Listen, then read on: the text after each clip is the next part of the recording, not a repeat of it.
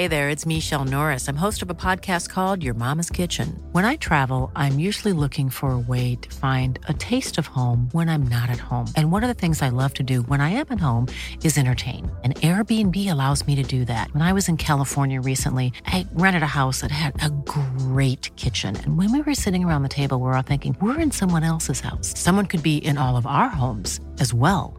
If you have a home, but you're not always at home, you have an Airbnb.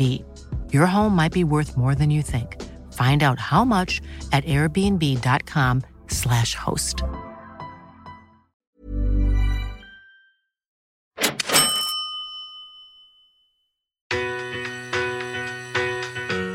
We're about to build up and put that DA through, and we can fit another two or four units on there. And the minute we go up one level, we got amazing views, and that will change.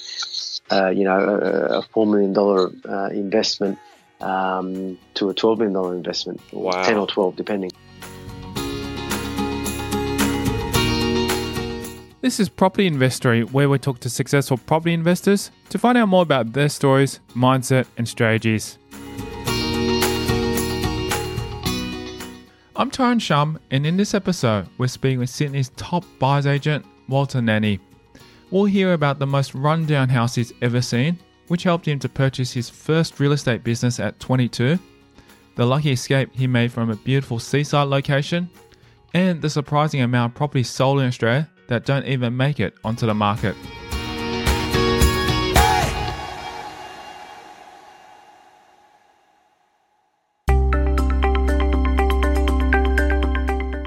Nanni has been working as a real estate agent since he was 20 years old, after being inspired by the men he saw around him who owned up to 20 properties.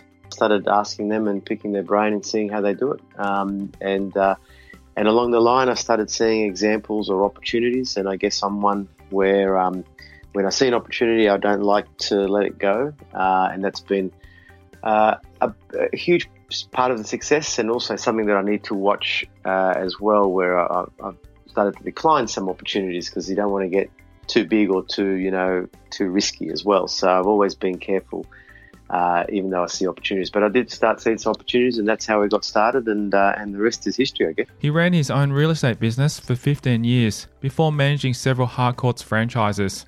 We changed from being a company called Robert Andrew, which I was a shareholder of the group and a director, over to being, they sold out to a company called Harcourts, who came over from New Zealand, who are one of the biggest, if not the biggest, in New Zealand. And basically, they, after a year or two of running it here themselves, they wanted to appoint someone more local to be the CEO. And I was running the largest company at the time, out of all the offices. So they offered me the position, which I took up. And then basically, as far as what I did was I kept my business running whilst we grew the franchise business here in New South Wales from about 5 shop fronts to about 40, roughly 38 to 40, and then along the way there, I guess there was some. I did that for about 8 or 9 years, running that as well as my own, and then it was time for me to back out. There was change in management and changes up the top or in the company. And I guess that was partly when I really put the foot down, or probably a year or two before I left it, I put the foot down as far as on the property investing side, because I realised that I guess I needed something that was always going to provide for me, and I lost a bit of faith in running these businesses that even though I was a shareholder and part owner and all the rest of it, it needed a lot of my attention and my time. And I guess you could say that I was disappointed with the outcome after running businesses for 20 years. I thought, you know what, it's not, I didn't think that it was what it was going to provide for me and my family, I guess, the way that I thought it would for the rest of our lives.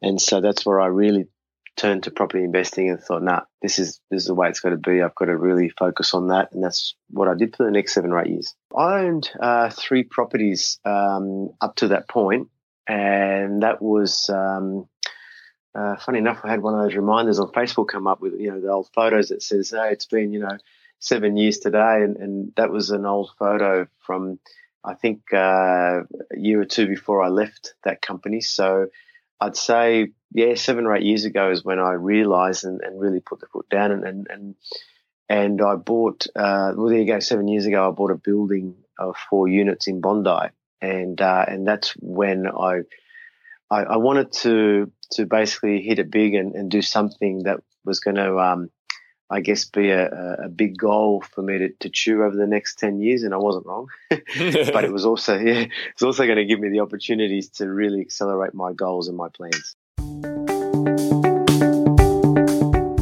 His journey into real estate started with a then 12-year-old brick veneer house that was the epitome of the worst house on the best street. It was just the most rundown house you've ever seen. So they had 12 cats living there, and and it was just the wrong people with the right house. And the price had been reduced because no one could sell it back then, from 120, 130 down to 99, 950, I think.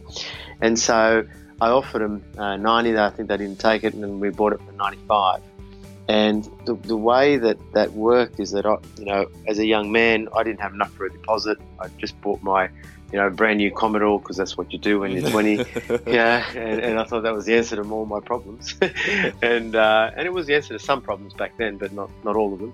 But I convinced my parents. It took a bit of work, but I know I convinced Mum, and Dad took a bit of work after that, to use their equity and to go halves with me. And initially Dad didn't want to borrow it, but then I said, hey, look, the way we'll do it is I'll do all the renovations and whatever else, and then we'll just sell it.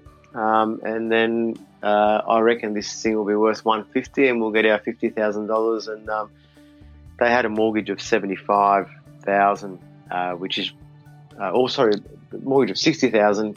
Their home was worth $75,000 is what they paid for it after deposit and so forth. They owed $60,000, and basically they were faced with a 25-year mortgage, and I said, well, that's crazy. What you want to do is we'll do this, and I'll give you the $25,000, and that'll cut half of it off, you know. And so we did it, and within 6 months I completely renovated it with some friends and friends of friends and tradies. And instead of selling it, we decided to refinance against it because I got a very good broker, and so we still managed to refinance and pull out our money, and we got roughly $25,000 each. And I bought my first real estate business at the age of 22, and with that money, and they actually paid $20,000 off their mortgage, which is great. So off the back of that, we did it again a year later, and we did another place for $88,000 we paid, and then that was worth about $130,000, $140,000 by the time I renovated it. And then the third property I bought off the equity that we then had was a block of land down the south coast in a place called Ostamini, just before Wollongong, and that was to build my dream home. So it wasn't all about investing at that point. I thought, now it's time to do the thing and all the rest of it. But then I realised that wasn't, or my relationship didn't work out for one, and secondly, it wasn't where I wanted to be, and it wasn't the thing. So I decided to eventually sell that, and I got very lucky that it was a bit of a boom period. So even though I held on to it for 2 or 3 years, I managed to make $100,000 on it before I sold it, because that block could have cost me a lot of money. So that was a very lucky escape. This was going back to at least the 90s, I assume? Yeah, absolutely. Yeah, so I started real estate in 93, I think. Yeah, 94. And so that was probably 95, 96. And a lot of changes happened, obviously, around the New South Wales area? Yeah, absolutely. Yeah. I mean, there is funny thing though is, I still do a lot of speaking gigs and seminars about property investing, and the principles are all the same. And I meet a lot of people that have a lot of equity in their homes that are in their 40s and 50s, and they have teenage or 20-year-old kids, and I always talk to them about that story, because I think it not only set me up, but it's since have set up my whole family, not just my mum and dad, but my sister as well. Where we own a lot of property, all of us together. So that's been a huge part of our strategy. Nanni and his wife work together to form the Property Dream Team. My wife and I work together. My wife does all the searching as far as, whether it's realestate.com domain, and we find a lot of off-market and pre-market opportunities as well.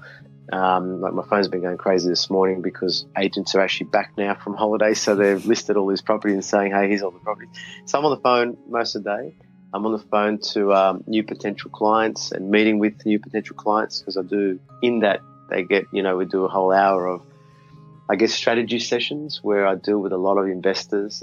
Also, home buyers who want to buy their own home, but I tend to specialize more in investors. So that requires planning out a strategy. So I teach them a strategy where we're able to sit down and go, cool, so that takes about an hour.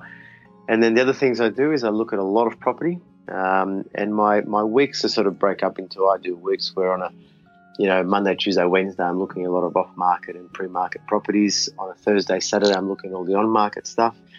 And I'm doing, I guess, on night times we're doing a lot of auctions, and on Saturdays as well. So that's kind of the week, the way it splits up, I guess. I think what a lot of people don't realise, and I didn't know either when I was running my own real estate business, is that about 40% of properties that get sold in Australia don't hit the market.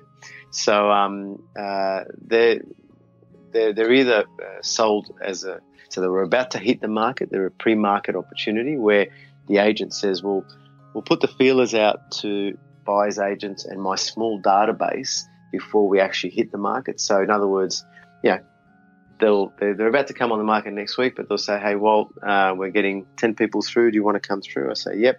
So we go through, and if it's a match and my buyers like it, we buy it. And so a lot of properties get sold that way. And part of the reason they do that is just to get a good feel for, especially as the agents want to know what they should be quoting for that property. So getting 10 people through, they get a bit of a feel so that it's a soft launch, I guess. And then there's complete off-market opportunities. And what they are is that there's a lot of people who don't want to hit the market because, they're number one, they save a lot of money in marketing. So there's, a $5,000 to $10,000 saving depending on the budget or the price of their home.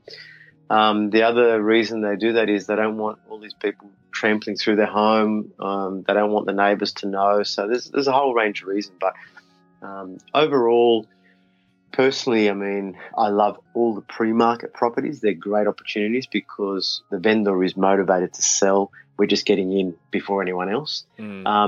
The off-market opportunities, I like probably 30 or 40% of those, whereas 60 to 70% of them are overpriced. The vendor's not motivated, and so you've got to just sort out through those opportunities a bit, be a bit more careful. But they're at the moment, as a company that I work for, Cohen Handler, who are the biggest agents in Australia, we're buying 43% currently off and pre-market. So it's huge numbers. I've got an offer come through today, and they went through the very first open on Saturday. The agent's a mate of mine. Look, my relationships are what is very important in the marketplace that I work in. And so, funny enough, I just bought off the agent in December as well. So hopefully we're going to do another deal today or tomorrow on another property that he's got. And it's like I said to my buyer, 10 minutes ago, it's a quick game. So once we're in, and the less buyers that get to see it, the better. So even though this one wasn't pre-market, it was actually on the market. There are only a handful of buyers there, so we shouldn't have too many dramas in wrapping it up. And the job that I need to do, obviously, as a buyer's agent, is make sure that the value is there, that we'll make $50,000 or $100,000 on this purchase. If we can't, then we'll just move on to something else. Nanni's number one priority is helping his clients purchase the right property. From there, his happy clients spread the word.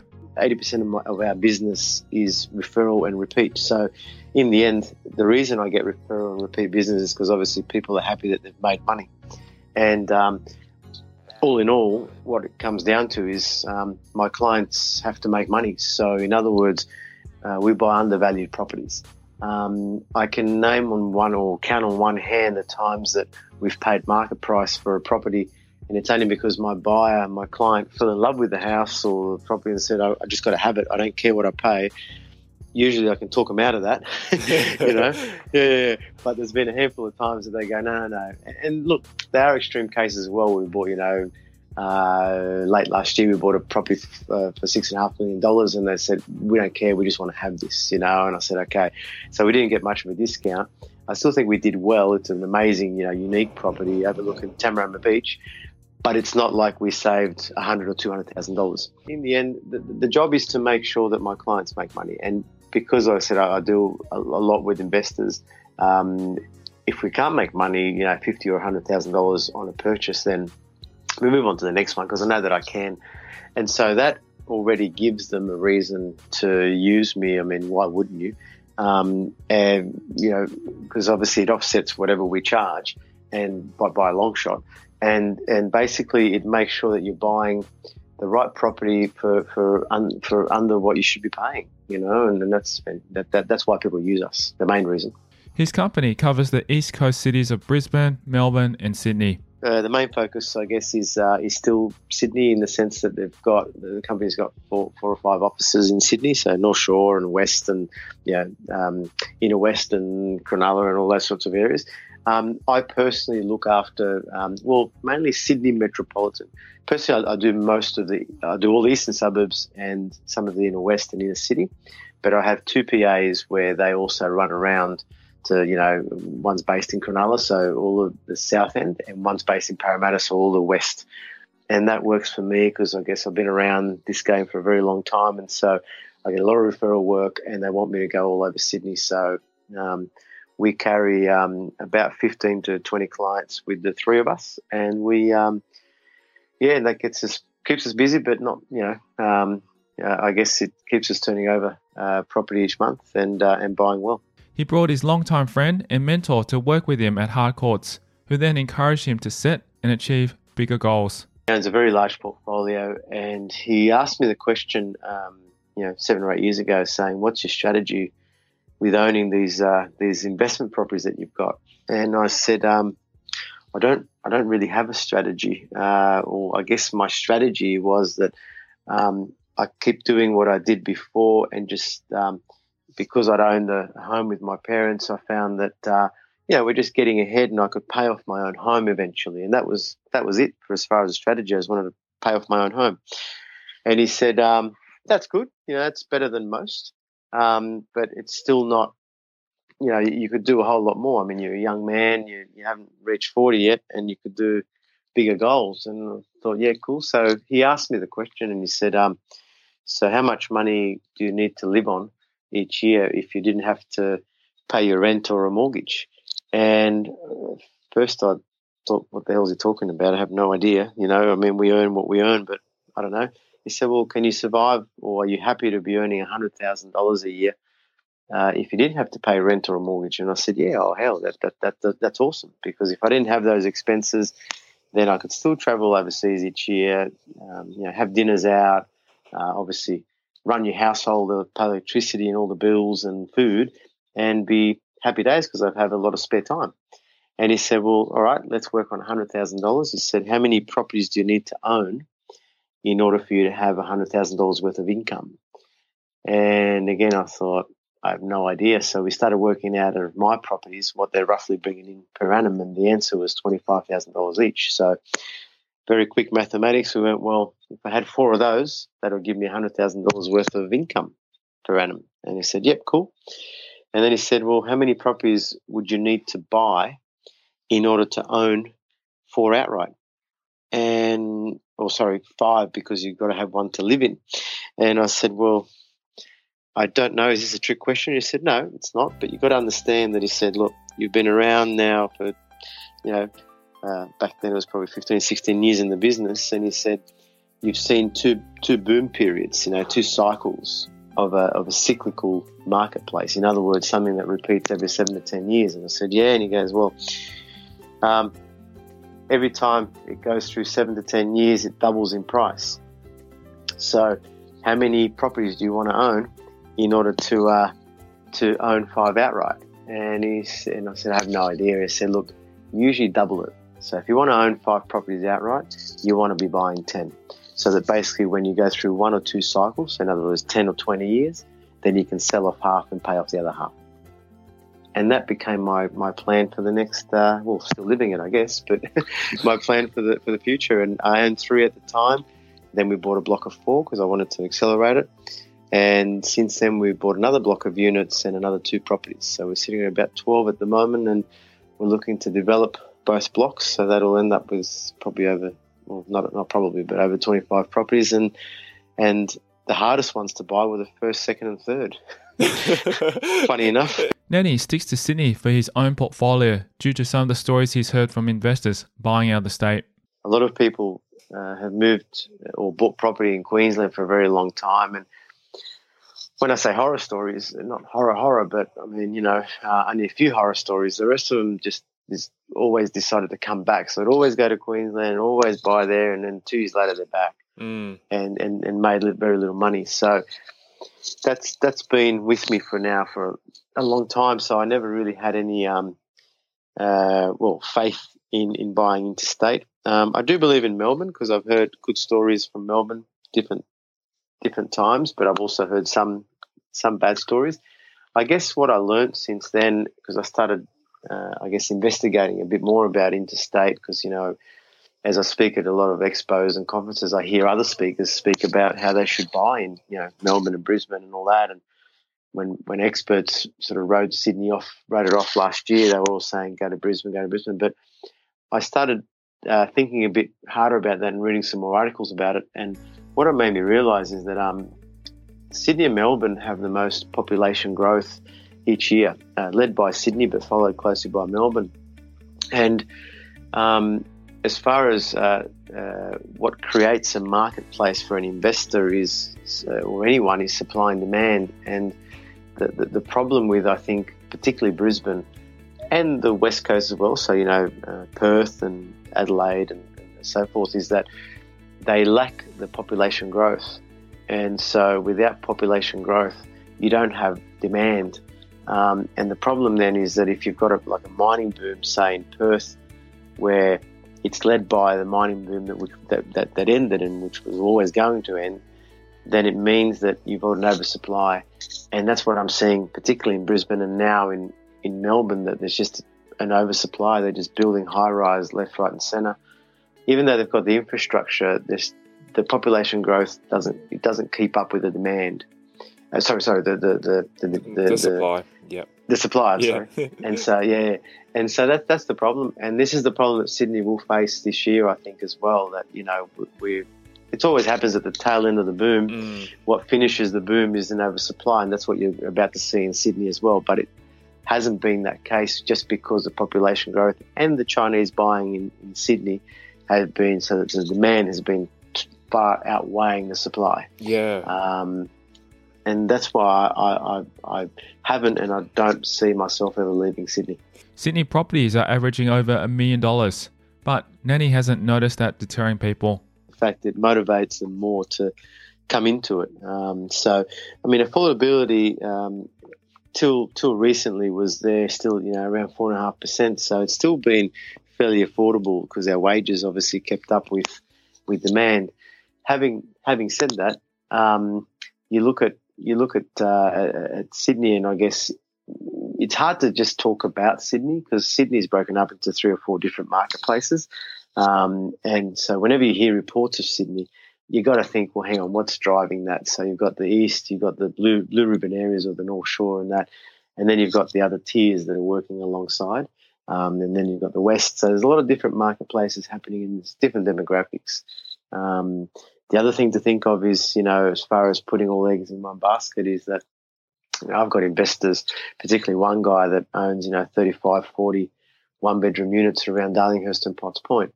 And a lot of people have said to him over the last 30, 40 years, why don't you diversify? But this has kind of worked out for him, So, yes. yeah. Exceptionally around that area. Exceptionally well, yeah. And one of my other business partners owns a lot of blocks of units in Sydney, all over Sydney, and that worked out for him as well. So, I guess I have living examples of proof of guys that have done it before, and that's where I'm getting my life lessons as well.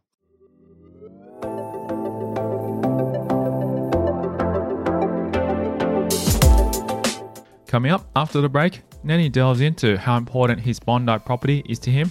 And also I knew that if I got myself in trouble, I could sell off the other 3 properties that I owned at the time, because I'd rather keep a block of 4 units in Bondi than anything else that I had. He shares the thrilling story of how he landed the units. I rang my broker as soon as I saw the auction sign, because it was in 20 days, And I said, hey, what do you think? Can we get this done? And he said, oh, man, I'll do my best, but I don't know. I don't know if I can get it done in time. He reveals the way he sees some people's approach to life and why it isn't the best way to go about life. I find that a lot of people are more reactive to life and the world as opposed to proactive. And whereas I like to be, I've run a business for a long time, so you have to be thinking about where you want to take that business. And that's next. I'm Tyron Shum, and you're listening to Property Investory.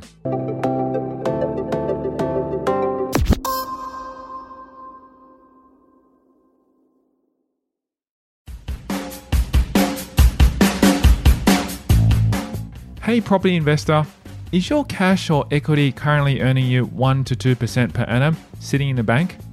What if I said to you that you can do better? To find out more, simply register your interest to become a money partner at propertyinvestory.com.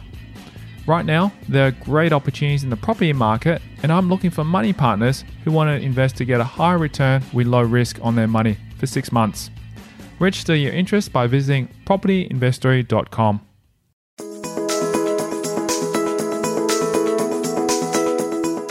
Nanni is cautious as an investor, which has helped him avoid making any major mistakes. I think that the lowest of the low was probably that block of land where, things didn't work out for me. And then I also found out that this land is sort of on a hill and it overlooks the ocean. Beautiful part of the world. It's just that because of that, I hadn't done any research. I was a young guy, and apparently there was below it, like in the ground, was like a natural water sort of easement running down the bottom and underneath it. And so it meant that for me to build on it, I'd have to really spend a lot of money in doing that.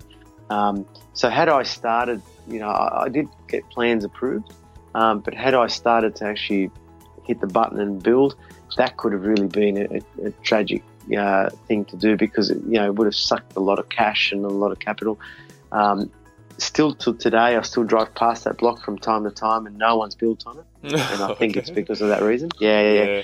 And besides that, there were other problems that even one of the neighbours had built his house on, was encroaching on that land as well. So it had a lot of challenges, a lot of problems that I just didn't see at the time and know and did enough homework to, and I bought it. So I just saw the views of the ocean and went, yeah, this is beautiful, but had a lot of problems. So I was very lucky to duck away or get out of that. And it was because I decided I didn't want to live there anymore. It wasn't so much as a bad investment. And then what really cemented my decision to sell it was that I thought, well, it has got these other challenges. Maybe I just get out of this and take my 100, which I thought I'd sort of make around 100 and run. And that's what happened. But besides that, I've always been very cautious. Like even when I bought the block of units in Bondi, I knew that that building has subsided, so I've had to underpin it. It cost me, 60,000, 70,000 to do that, and that was risky. But I knew that I was very calculated risk in the sense that I'd spoken to a structural engineer. He said, yeah, it tops $100,000 to underpin it.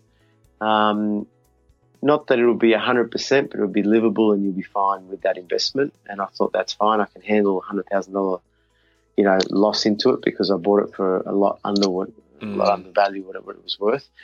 And also I knew that if I got myself in trouble, I could sell off the other 3 properties that I owned at the time, because I'd rather keep a block of 4 units in Bondi than anything else that I had. Underpinning just means that they dig holes, they dig all the way around the footings, and they literally pour concrete into the ground surrounding it. So they give it bigger shoes, I guess.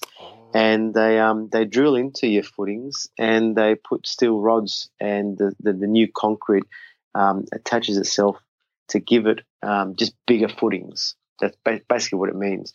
So it's now sitting on a massive ton of concrete that's sitting underneath the building.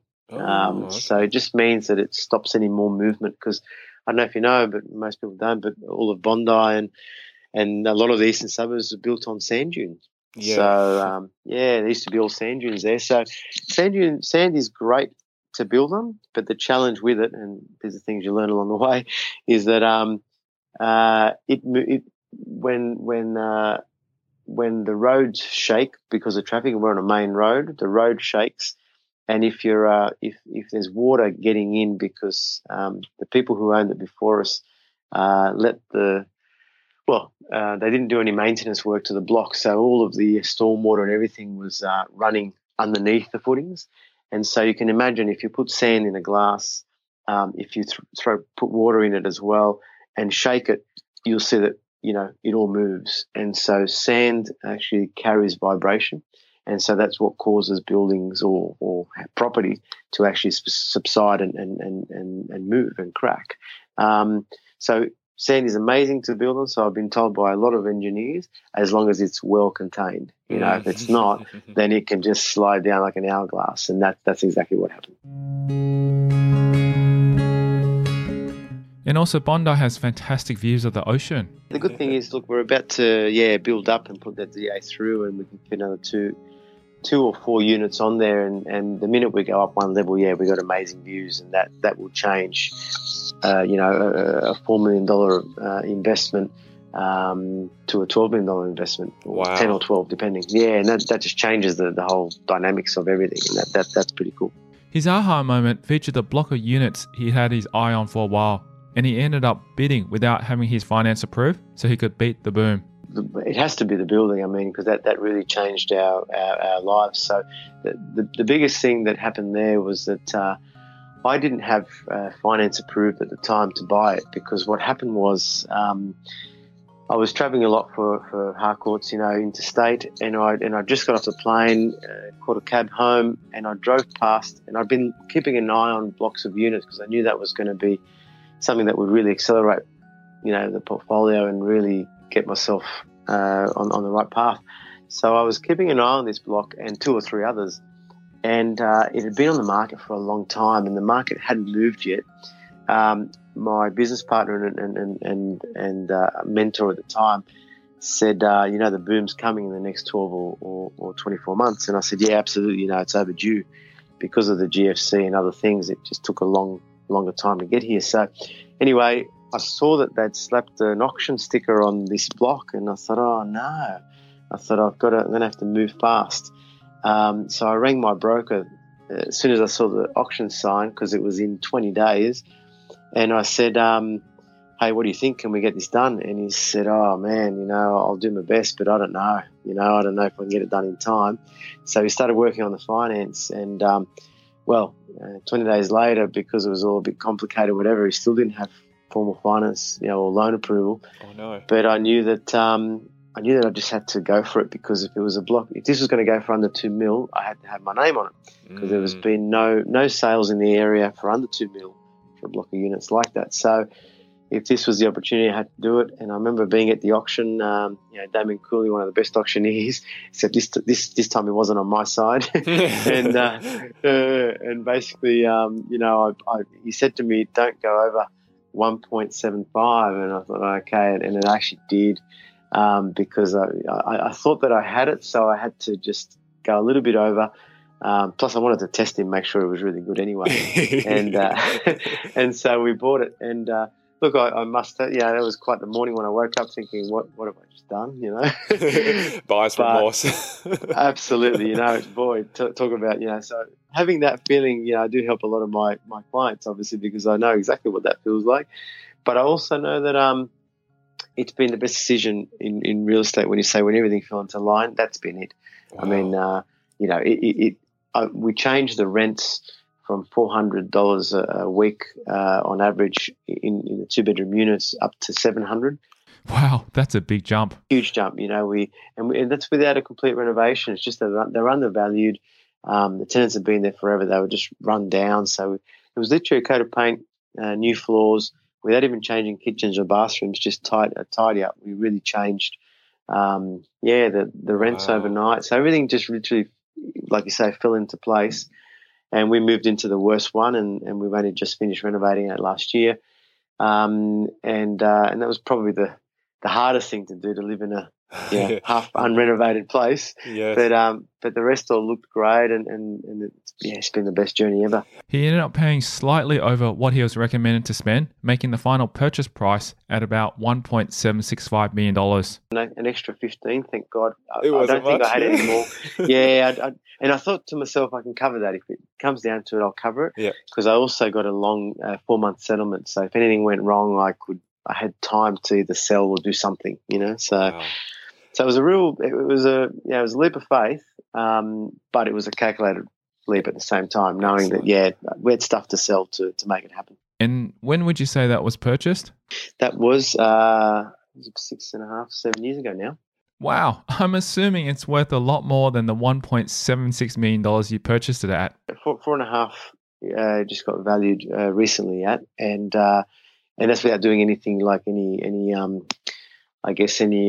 development. So that's the next phase, and that'll really change things. Although he has so much to be excited about, the DA approval he's about to put through takes the cake. One of the biggest challenges there is to work out. We've had a few architects come through, and believe it or not, so if you can picture a fully renovated block of units with a nice backyard and front yard and everything looks beautiful now, they're all saying to me, I need to knock it down. Okay. So I had to get my head around that, and I still am, to be honest, but the numbers are so good. We do knock it down, but it's hard to actually ignore that. So after doing all this work and doing a lot of it myself and having a lot of memories there and, just everything's got a story to it. To be faced with the prospect that we're going to knock it down is huge. But having said that, look, the money we stand to make, and that's where you need to put your emotions aside and say, well, the block's already set my family up. Not just that block, but a few of the other properties. But the other block of units that we own is on a 1,000 square metre block of land, and we've recently, just late last year, we bought the house next door with another 1,000 square metre block, so we can develop that into 25 units. So, Wow. yeah, I won't. Oh, I say I won't, but that's a long-term project. I don't see myself doing that for another 10 years. But to know that we can do that, and that they're both positive geared, is great, because it means that we're just sitting on a nest egg. So I guess it's all very exciting. Knowing, to answer the question, knowing that the future, whichever way we go, the future's pretty much, we've done the hard yards, I guess, is probably what you could say. The only thing that was holding him back from investing was a lack of knowledge on what to do, and he's found he's not alone. I find that with my clients as well, that there's a feeling that you've got to do something, but just not knowing what it is that you've got to do.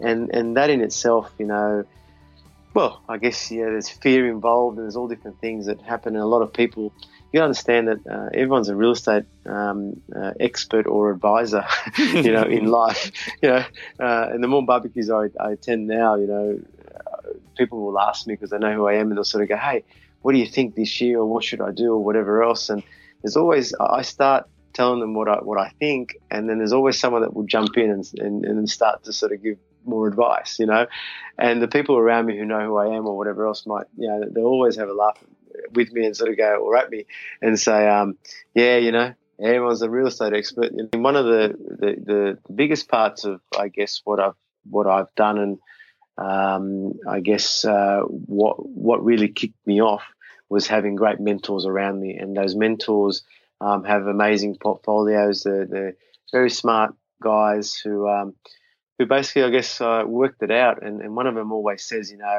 life is all about, you get hit with a challenge and you just got to work it out. And one of those is financial stability, and a lot of people don't work it out. So the word entrepreneur gets thrown around these days, like, I watch, my wife watches a bit of reality TV where everyone's, when they join, like on The Bachelor or something, they're an entrepreneur, but but when they get asked, what is it that they're entrepreneurial about? Oh, it's just that it's who I am.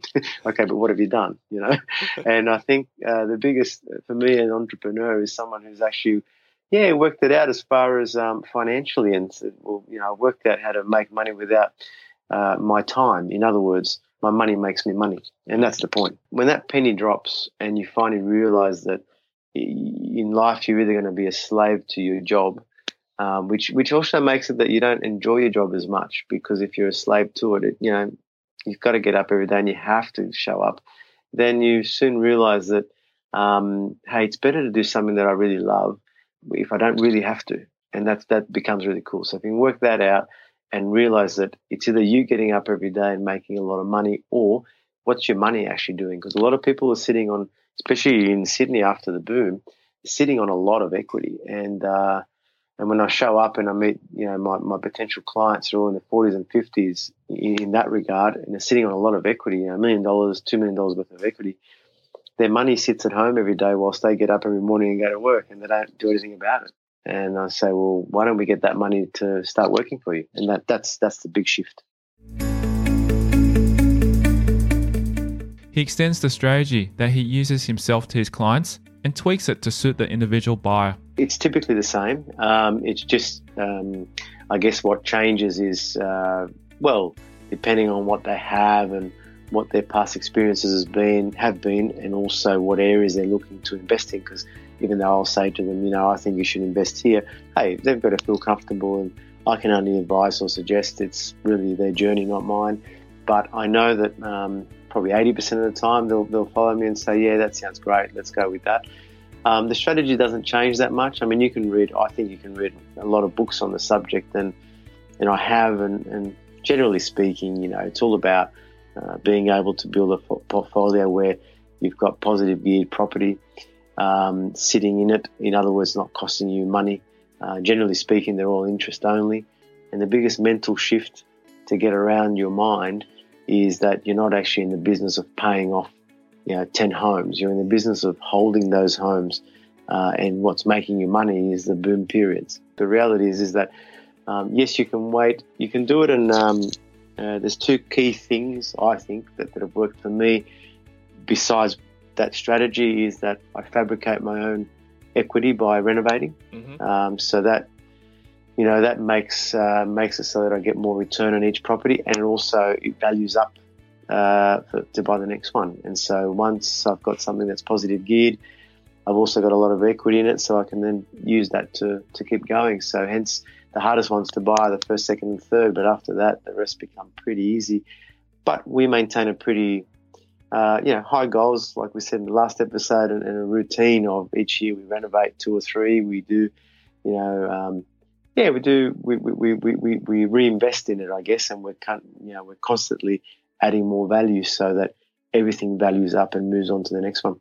I've heard other strategies out there, and some of them is to flip. But the problem with flipping properties is that I believe you lose a lot of money in fees and costs and things, and taxes. So I find that you're better off keeping that equity in that home and using it for the next one. The other part of that is that, or the other strategy that I've heard that kind of, well, it's been around for a while, but there's different people that have come along and revived it, I guess, is that instead of owning 10 properties and selling down half and paying off half, they end up owning 30, 40 or 50 properties, and what they're living off is just they buy them only when they're positive geared, and they buy them so that they're the money they're making is like $100 or $200 off each property each month. But if you've got 30 of them, then obviously you've replaced your income. The downside of that is that it's not for me, so I don't tend to advise it, because I find that it's higher risk, and I find that, well, you just don't have the equity that I've got. Like we're on 50% equity, 50% loans. We've still got $6.5 million out there, but we can cash in 3.5. Definitely. Or 3. Yeah, so that's the difference, and that's what I guess lets me sleep at night. That's the point. It only takes one storm to come through, and then you end up in a lot of trouble. And I know that there's a couple out there at the moment that are saying, no, it's all great, but they've only lived through one boom, and there's a storm always coming, and that's what you've got to outlive. Any captain can steer a ship in perfect weather. That's the thing. So I think having equity and having positive geared around you, you really, I say you can't go wrong, but you've got less chance of going wrong, and you can always sell one to get yourself out of trouble if you had to. He reveals how important his business relationships are in the Sydney market. I'm amazed as well because I thought the toughest time was a year and a half ago when the market got really tough for about a quarter.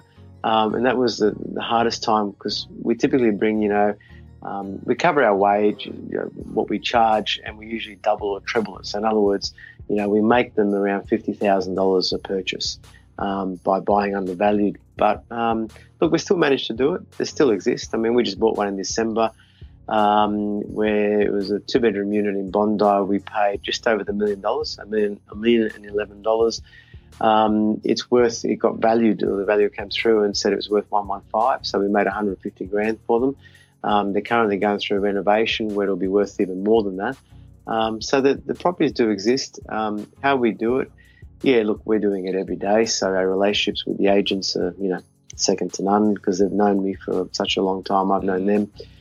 I've been a real estate agent for 20 years, so I even, help them along the way to create deals and advise them and teach them and do different things. But the reality is that, we've got a great working relationship. So whenever they've got something, they'll share it with me and say, hey, look, I need to sell this for $1 million or 950, for example.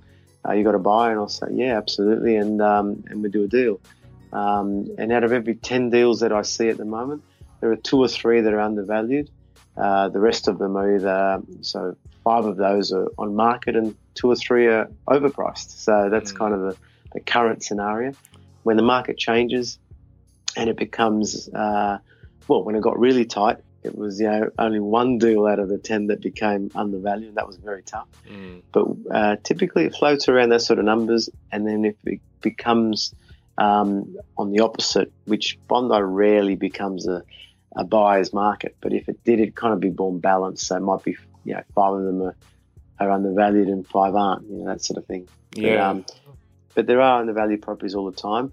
Not forgetting that the reason why people struggle to buy those, I guess, without us is that the second part of that is that you've got to actually recognise an undervalued property when you see it. And I see a lot of buyers that are my competitors. They show up and they they hesitate because they don't know the market. They don't know what value when they see it. So whereas I do, and I know that's something that I can get a good deal there, and I jump on it. I lived in the East now for 17, 18 years. So, and I've kept an eye on the market for that long, and I've worked it for the last 7 or 8 years now. So, you get to know it pretty well. Are you able to share a personal habit that's contributed to your property investment success? I'm competitive, but I like to get it right. And I guess as a habit, I like to know that I'm in a safe place. In other words, safety or security is a big thing in part of my world. So the habits that I run around my daily or weekly or monthly is, I guess, what we talked about before, which is setting a goal each year for the whole year and then breaking it down per month or per quarter and per month and then per week. So I run a pretty tight ship and we're busy people. Both wife and I, and we just we get through the weeks. So every Sunday night, the habit that I have is that I'll sit whilst we're watching a bit of TV, but I'll actually sit and break down, and I'll reanalyze the yearly goals, and I'll break down to see what has to happen this week. So I find that a lot of people are more reactive to life and the world as opposed to proactive. And whereas I like to be, I've run a business for a long time, so you have to be thinking about where you want to take that business. I think that's a fantastic personal habit that anyone can really pick up because it's really just reviewing your goals on a weekly basis, not just at the end of the year or beginning of the year. Yeah, that's exactly right. Or not have goals at all, which a lot of people don't. Yeah. So I hope my wife's listening. Make sure to send it out to her after this. I know. No, but she's been great. But when we first met, we only got married last year. So when we first met, she said, "Wow, you do all this?" Yeah. She was, used to working for a company, but I said, "Yeah, this is the way it runs." But no, she's been great. And look, I'll tell you what, I mean, part of this is also having a partner alongside that is your actual partner, your best friend, but also that comes along for the journey, because that's where I see a lot of clients struggle with that, because one of the two will be motivated to invest and to get ahead in life, and if the other one's not, it can be a huge challenge. So part of that is making sure that your goals all happen together and you're aiming the same way, because that can be, well, a make or break a deal, basically. Nanni's recommendation for books on property investing is to start with the classics. I haven't read books like that for some time. I used to read a lot of them. I know that probably two of the ones that really changed or got me on the right thinking was Rich Dad Poor Dad, which I know everyone talks about, but it's such a good book for its time that, you know, the principles are still there. I used to actually get up and speak about that book. That's how I first got started speaking, you know, about investing, because I thought, yeah, this makes sense, you know, like it's all about money makes money, and either that or you're making it yourself. And I had a similar experience where,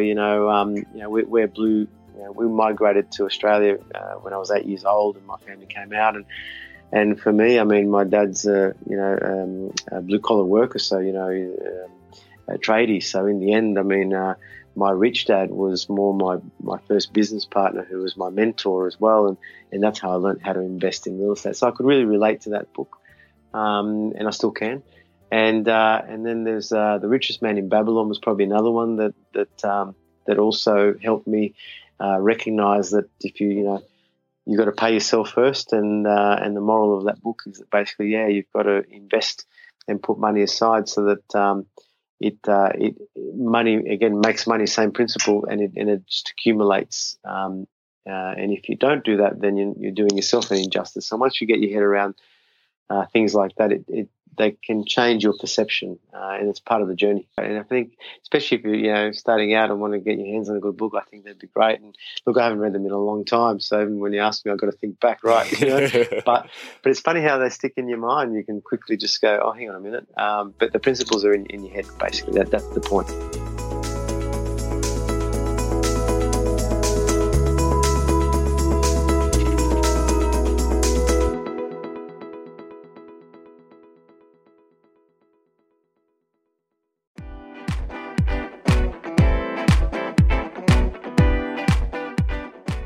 Thank you to Walter Nanni, our guest on this episode of Property Investory. And if you love the show and are ready to get serious about investing your money to get a low risk, high return, then SMS me your name and email address on 04 99 88 10 40 to become a money partner. Right now, there are great opportunities in the property market, and I'm looking for money partners who want to invest their money for a short 6 months. To register interest, text me your name and email address on 04 99 88 10 40.